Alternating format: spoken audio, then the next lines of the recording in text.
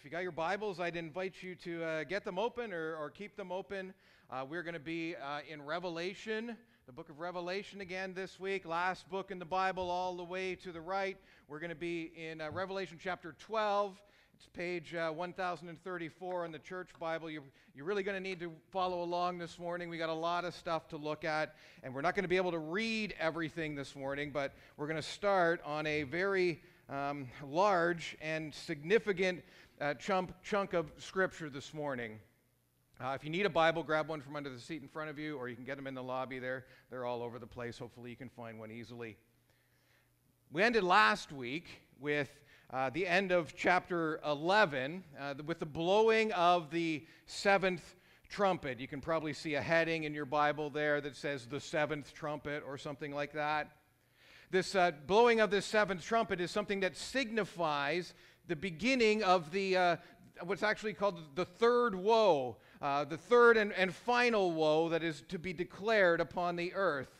The seventh trumpet and the third woe are the same thing, okay? So we'll get into that a bit more. But a lot's happened in John's book so far here. If you guys have been following along at all, there's I forget how many sermons. We've been doing this since January 9th. It's really hard to get through stuff. There's so much stuff in the Bible, so much stuff packed into these verses. And at this point in the discussion, at this point in John's revelation, we are well into what's called Daniel's 70th week. Daniel predicted a period of 7 years that would end this present age and usher in the age of the kingdom of God on earth. And in this story now, we're well into that. We're in the 6th, 7th year. The seven-sealed scroll has been opened. We read that in Revelation chapter 6, and we got out of that and into the trumpets, the several warnings.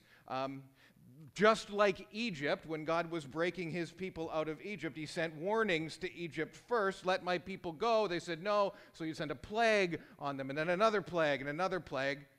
Same thing is going on here, just like then. God's sending warnings, and there's a trumpet blast, and another trumpet blast, and another one. Each one consequences on the earth. God's, hey, look up here, people. Turn towards me and be saved. Giving everybody on earth plain demonstrations of his glory and power, and a plain chance over and over to turn to him and to repent. Chapter 8 and 9 tells us about these warnings in the form of trumpet blasts that announce destruction and tribulation for the inhabitants of the earth at this time. In chapter 8, you can see, if you flip back a page there's a description of the effects of the first 4 trumpets in the beginning of that chapter. We're not going to read them. We've read them several times. There's like devastation on the earth with each of these first 4 trumpet blasts. And then in Revelation 8:13, we read this. Then I looked, and I heard an eagle crying with a loud voice as it flew directly overhead, "Woe, woe, woe to those who dwell on the earth at the blast of the other trumpets that the 3 angels are about to blow." So this is where we get the categorization of trumpets 5, 6, and 7 as something more significant than the first 4. They're called woes that are declared, that are about to come on the earth. These last 3 trumpets are announced to the earth to be especially troubling and destructive. And we see the 5th trumpet in chapter 9, verse 1, and the 5th angel blew his trumpet. And then you see down in verse 12 that the first woe has passed. Behold, the 2 woes are still to come. So the first woe, the 5th trumpet, is described in those verses. We don't know what's going on. If you want to know the details of that, go back in my sermons and listen. But honestly, we don't really know what's going on there. All we know is it's terrible. There's some weird things about locusts with stingers in their tails that look like horses. Nobody knows what these things are yet.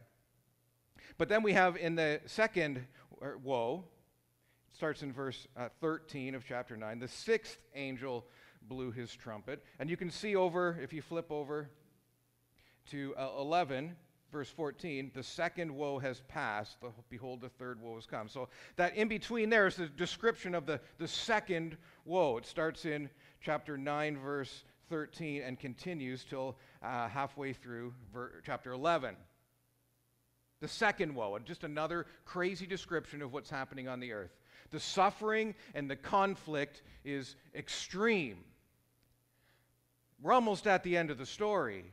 And even after all that God has done, all that God has shown to the inhabitants of the earth, what happens? How do the people respond?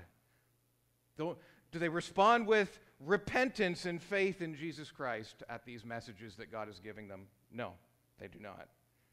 In verse 20 of chapter 9, it says, "The rest of mankind who were not killed by these plagues did not repent of the works of their hands, nor give up worshiping demons and idols of gold and silver and bronze and stone and wood, which cannot see, hear, or walk, nor did they repent of their murders or their sorceries or their sexual immorality or their thefts."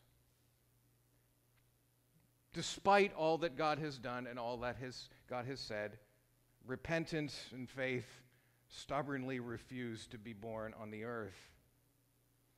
Except, we read at the end of the story of the two witnesses in chapter 11, this glimmer of hope after they are on the earth and taken away. At the end of their story, we read that Israel, God's chosen family, well after centuries of hard-heartedness towards their God and their Messiah, their hearts finally begin to soften. We read that after they see what God does with his witnesses and how they are raised to life again after lying dead, and they are called up to heaven, and after God shakes the earth and knocks down 1/10 of the city and 7,000 of his people die, well, chapter 11:13 says, "And in that hour there was a great earthquake, and 1/10 of the city fell. 7,000 people were killed in the earthquake, and the rest were terrified and gave glory to the God of heaven." Finally, somebody is going to pay attention to what God is doing. And all of that brings us to the blowing of the 7th trumpet, which is really an announcement. It's the third woe, we're going to see that, but it's also an announcement to all of creation. An announcement of, well, something that we've been praying for a long time. The Christian church has been praying for a long time, and ubiquitously we've been praying this, okay? Remember this, Jesus was walking around with his disciples early in his ministry, and they're watching him, and they're like, "Hey, Lord, teach us how to pray." Remember that story? Yeah. What did Jesus teach them to pray for? How did that prayer go? Probably people have said this prayer more times than any other sentences in human history, right? What did he say? "Our Father, who art in heaven, hallowed be thy name." What's the first thing he says? "Thy kingdom come," right? We've been praying that at the beginning of the Lord's Prayer millions of times a year for centuries.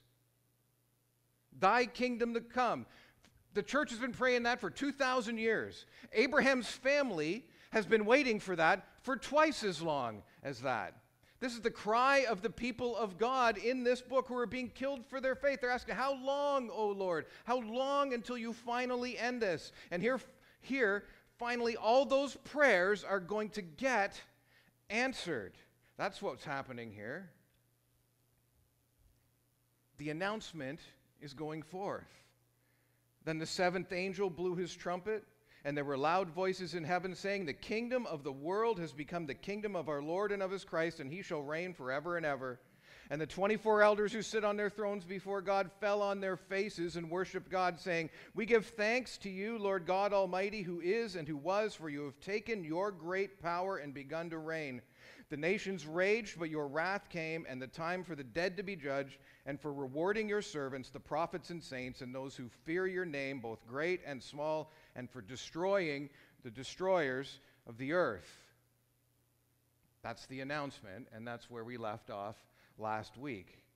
And now we have arrived at some of the most famous sections of Scripture that there are, chapter 12 and chapter 13 of the book of Revelation.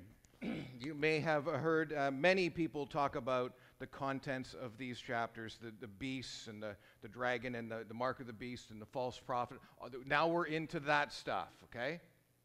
Some of you may have thought this was going to be really confusing. Actually, it's not super confusing once you get the idea of what's going on here. So just hang in with me for today and the next couple of weeks, and we'll straighten it out.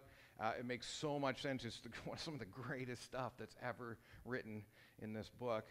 But here's a question for you. We've been through this for so long now. Who's been missing from the story so far in Revelation? We read a lot about a lot of different players in this, but we really haven't read much about, or anything really, about one of the major players in the story. Where's Satan in this story? Where's God's adversary? Where's the devil? He hasn't really been mentioned at all yet.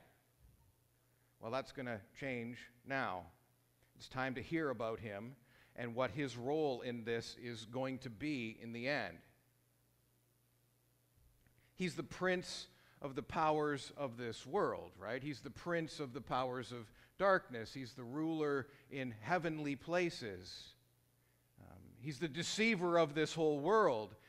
The whole world lies in his power, it says, the Bible says. He's the principal ruler of the kingdoms of this world. They have all been built by him. Why hasn't Jesus said anything about him yet in this story?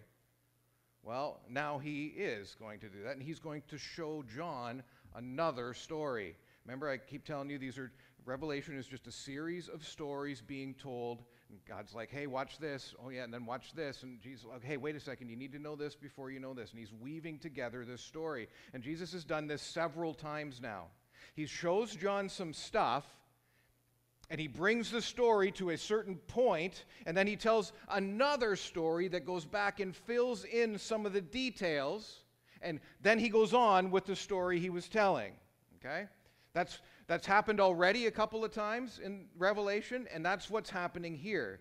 The announcement has been made, the trumpet has been sounded, the end is here. There is no more waiting. It's time for God's Son to return and to crush the empires of this earth and establish the kingdom of God on earth for eternity.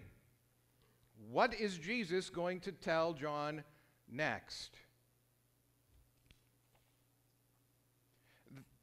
Then God's temple in heaven was opened, and the ark of his covenant was seen within his temple. And there were flashes of lightning, rumblings, peals of thunder, an earthquake, and heavy hail. And a great sign appeared in heaven, a woman clothed with the sun, with the moon under her feet, and on her head a crown of 12 stars.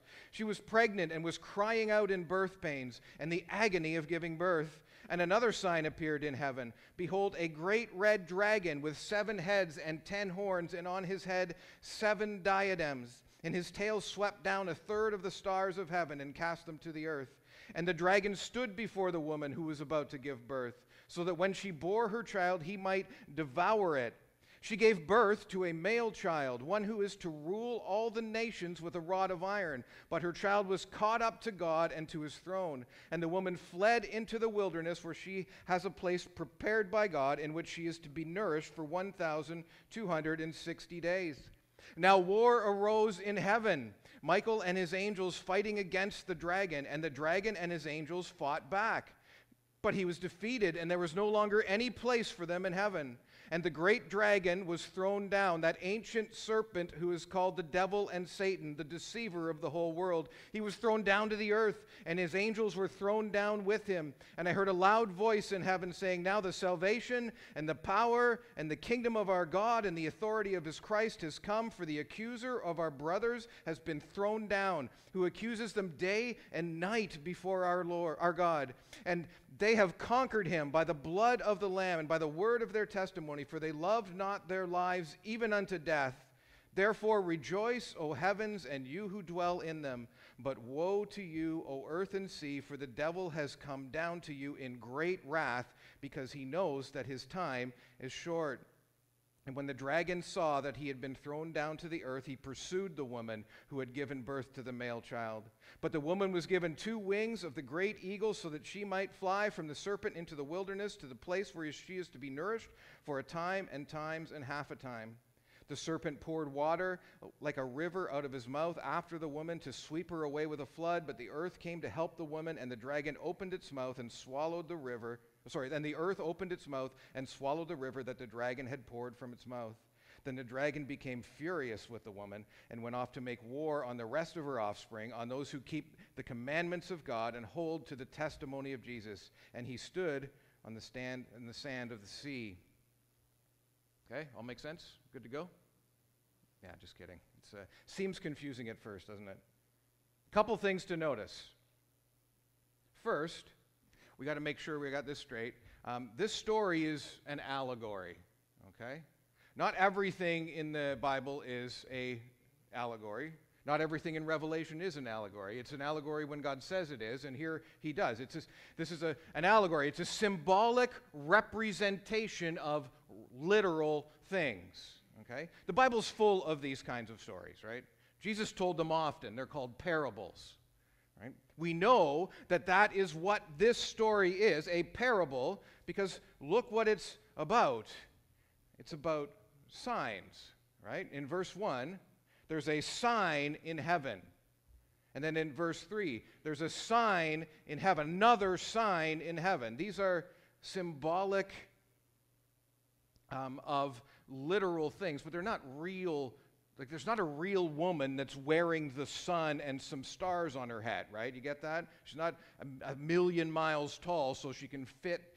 It's a picture of something that God is showing. Jesus is showing John a parable to explain something. And he's going to explain this. What this parable is the story of how Satan is involved in the story, and how the story of the devil is going to intersect now the story of what happens after the 7th trumpet. And Jesus is going to explain how this all connects together, how Satan's involved. Notice this story is about 2 things as well. This parable, there's 2 players, really main players in the story. There's 2 signs, right? Verse 1, a great sign appeared in heaven, a woman clothed with the sun, with the moon under her feet, and on her head a crown of 12 stars. Okay, who's this woman? The story about, okay, let's do the second one too. The second sign is a dragon, right? Verse 3, and another sign appeared in heaven, behold, a great red dragon.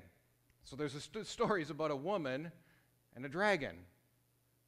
And God is going to set the context for us before he tells this story about the woman and the dragon. So look back in Revelation 11:19, the last verse of the chapter before. Remember I told you last week this really is a transition verse.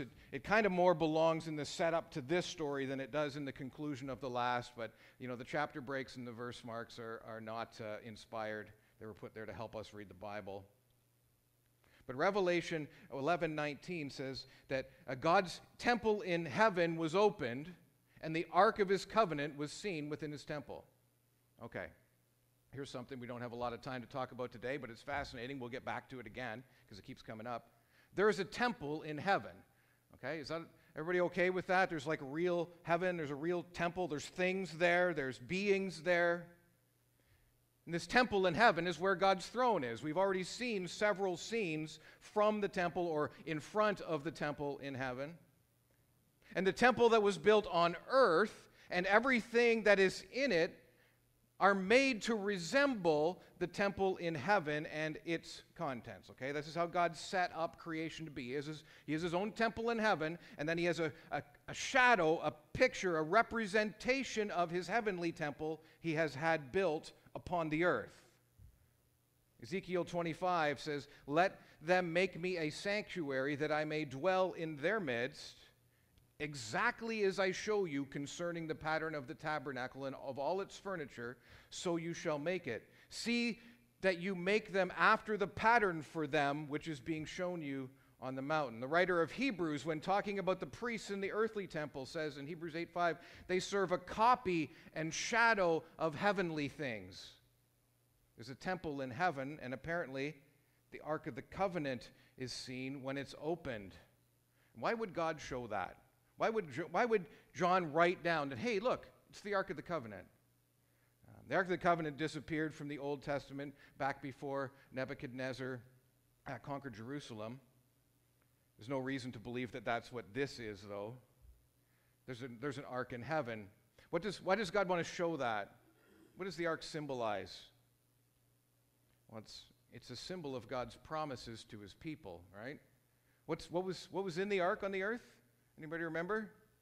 The stone tablets. Everybody gets that one. Aaron's staff. Yeah. The jar of manna. That's right. So God's like, I made some promises. I remember I wrote my law down in stone. I did miracles to establish my authority and my power and my word. And I preserved my people through all of it. That's the idea of the law and the staff and the manna. God was like, I made some promises, and I have the power to do it, and I will sustain you to the end until it's done. God is setting this story that we're about to read, this allegory, this parable, directly in the context of his eternal promises, his eternal decrees. God is like, before I tell you what happens next, let me show you my promises first. And 11:19, there were flashes of lightning, rumbling, peals of thunder, earthquake, and heavy hail. This is a description of God's authority and his power as he speaks.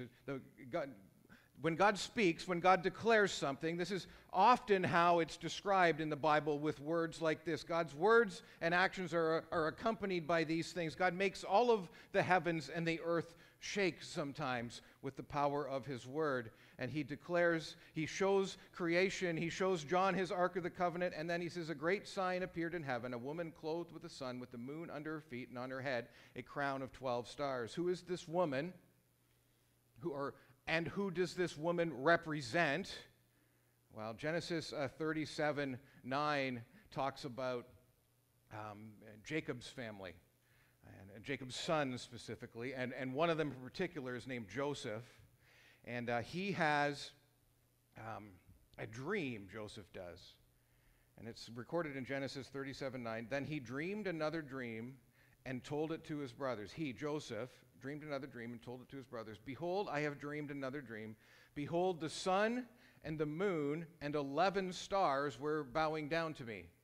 And we find out that what's going on there is this is a picture of Joseph's family, his mother and his father and his brothers, all coming to bow down to him. And we see the fulfillment of that in the story of Joseph. In the end, they all do come to Egypt and bow down to him. But here we also just have a picture that God gives us of Jacob's family, symbolized by the sun and the moon and the 12 stars around them. And here we see in Revelation that same symbol used. A woman clothed with the sun, with the moon under her feet, and on her head a crown of 12 stars. This woman represents God's chosen family, the family of Jacob, the nation of Israel.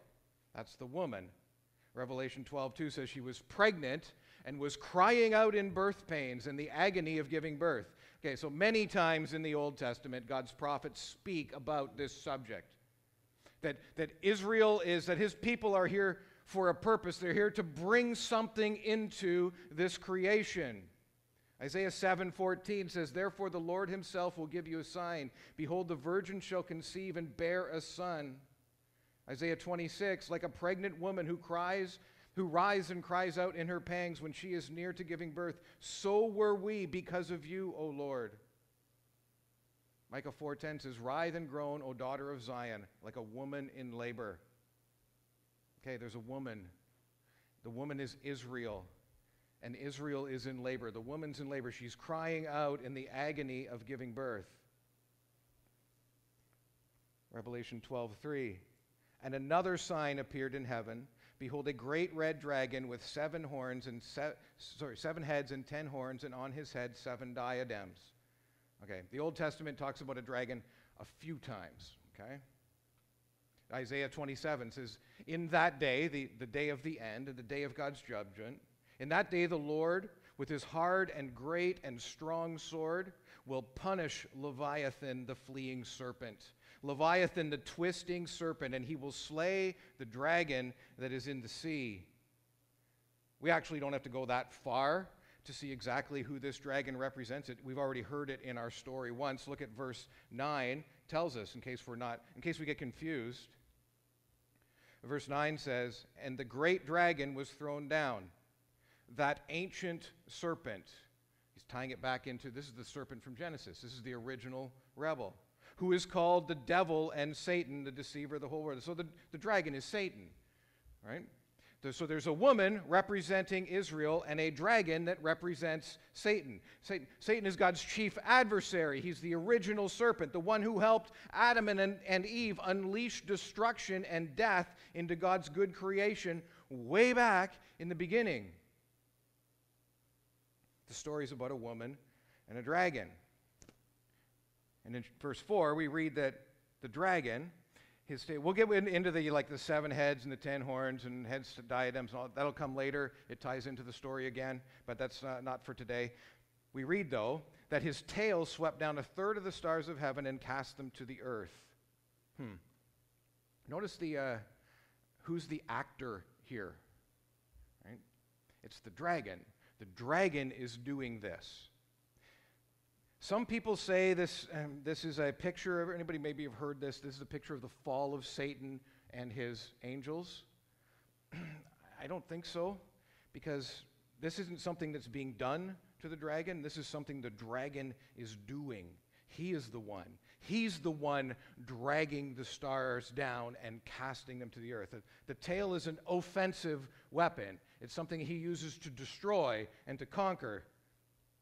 He is casting them to earth. This is a story of the vigorous opposition that he has to God's decrees. He opposes God's plan, and he is powerful. He even conquers and defeats 1/3 of the host of heaven in his desire to destroy God's work.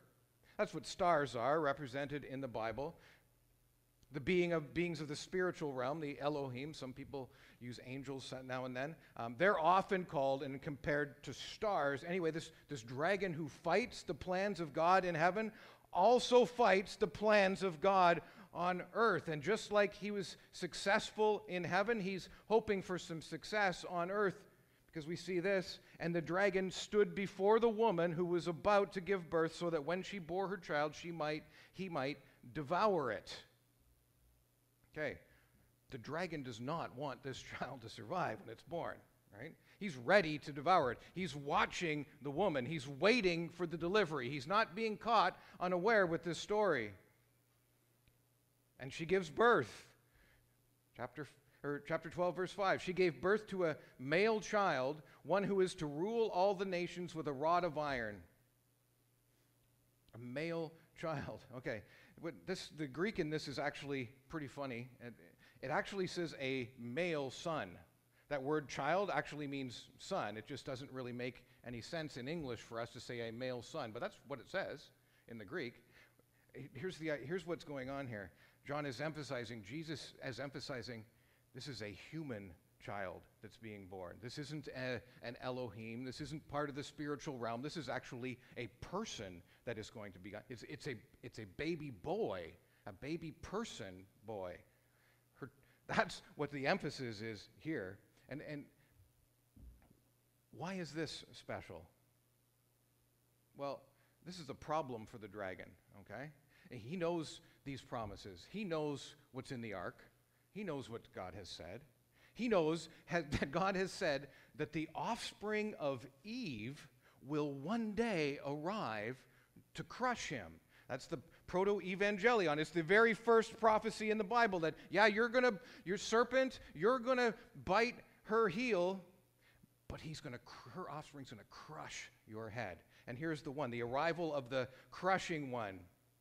This idea that God has declared that a mere human being is going to be the one to crush the prince of darkness in all his power is preposterous to the devil.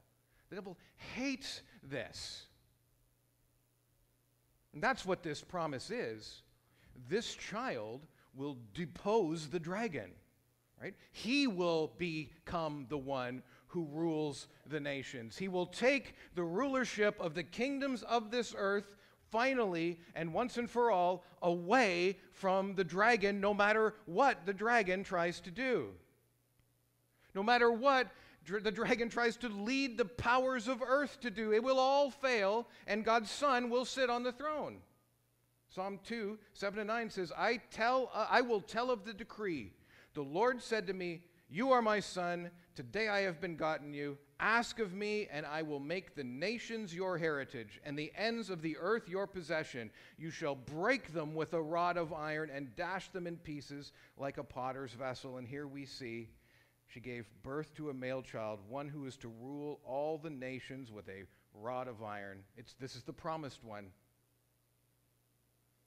But as usual, even though the plans of the enemies stand in total, dedicated opposition, even though the dragon is waiting to devour that child, he's watching, he's going to get him when he comes.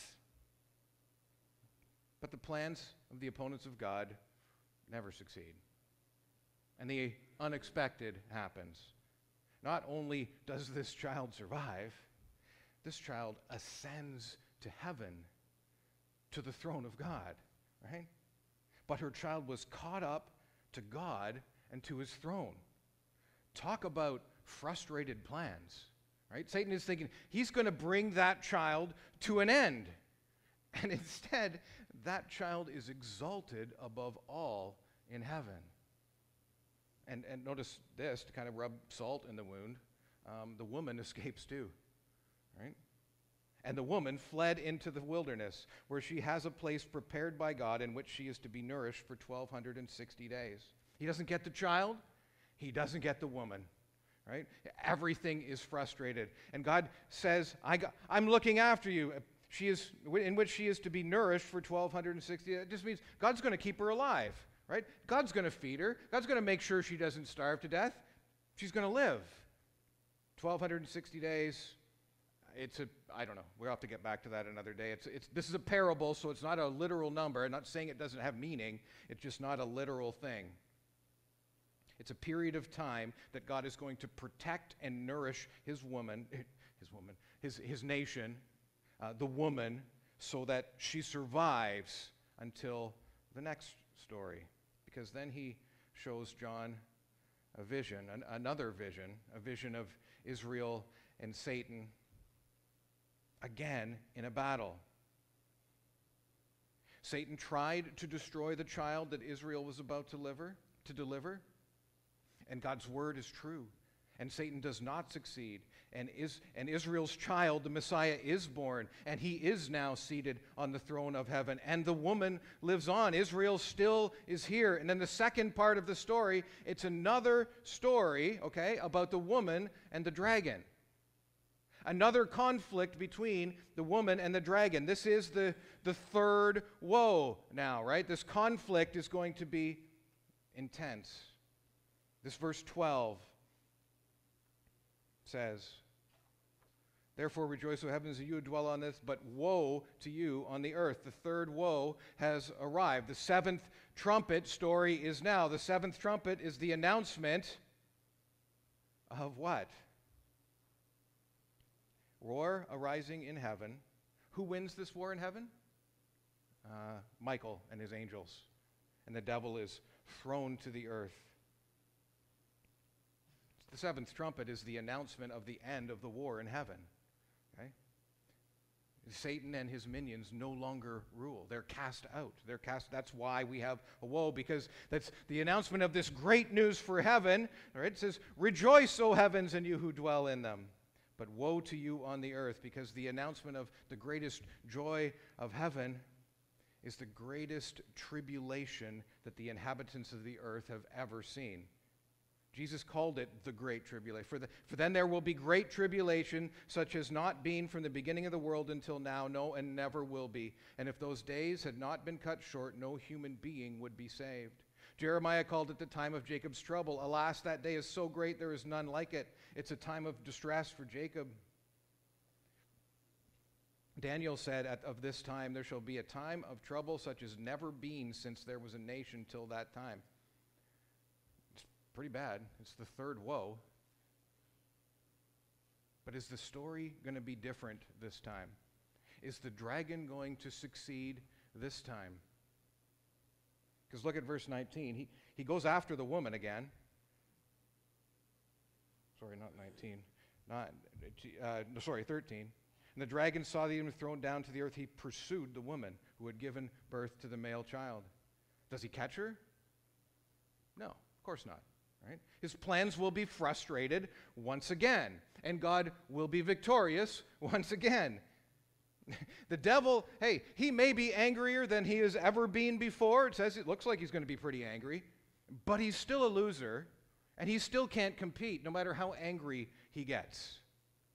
We're going to sing another song here. But this is the story of the ages. Again, told now in the end, about the time of the end. The kings of the earth and the powers of heaven standing in opposition to God, and God laughing at them, and God mocking them in his absolute rule over everything that they try, frustrating their plans at will, turning all of their efforts to defeat him into more glory and more reward for his people and his son. Now, I don't know who you're putting your trust in these days. This world is a crazy place, and it's a scary place, and there is a lot of unknown things happening around us. Are you trusting in science? Are you trusting in the authorities of this world? Are you trusting in your own strength, your own wisdom, your own planning? Are you trusting in your own heart and your own good work? Let me tell you, the great dragon, the one who could sweep myriads of the host of heaven into defeat, the one who has ruled this earth for millennia, the one who put everything he had and is going to put everything he has into the destruction of the woman and the child. He's got plans, but God has other plans. Because he said in Isaiah 7, "Behold, the virgin shall conceive and bear a son. For to us a child is born, and to us a son is given. And the government shall be upon his shoulder, and his name shall be called Wonderful Counselor, Mighty God, Everlasting Father, Prince of Peace. And of the increase of his government and of peace there will be no end. And on the throne of David and over his kingdom, to establish it and to uphold it with justice and with righteousness from this time forth and forevermore. The zeal of the Lord of hosts will do this." And that child was born. And that child grew to be a man, and that man went to the cross to die in our place, and he was buried in a tomb. And the dragon thought he was winning. Because, hey, 1 Corinthians 2:8 says, "None of the rulers of this age understood this, for if they had, they would not have crucified the Lord of glory." But that was not the case. In fact, the dragon was just doing his part, because little did the dragon know, the tomb was where the victory actually was. Because in reality, the defeat of the dragon is easy, right? Jesus defeats the dragon every day. But Jesus doesn't just defeat the dragon. Jesus defeats sin and death itself. And yes, the dragon put him in the grave, but no grave can hold him. And he walked alive out of that grave with the keys of death and Hades in his hand, alive forevermore. And he forged a way for all the children of men to follow him into eternal life. I don't know who you're trusting or what you're trusting, but I think I'll trust him. And today we have some people that want to declare that trust in him as well. And the tank is full, the baptism tank. And if you want to place your faith and proclaim that today through baptism, you guys let's go. And if there's anybody else that wants to do that today, hey, the water's warm, come on in. We got shirts and towels and shorts in the back if you didn't bring any but want to do it today. If anyone here has put their faith in Jesus Christ and wants to take this step of obedience to declare your allegiance to the King of Kings and Lord of Lords, the slayer of the dragon and the slayer of death and sin themselves, the invitation is yours. And join us now.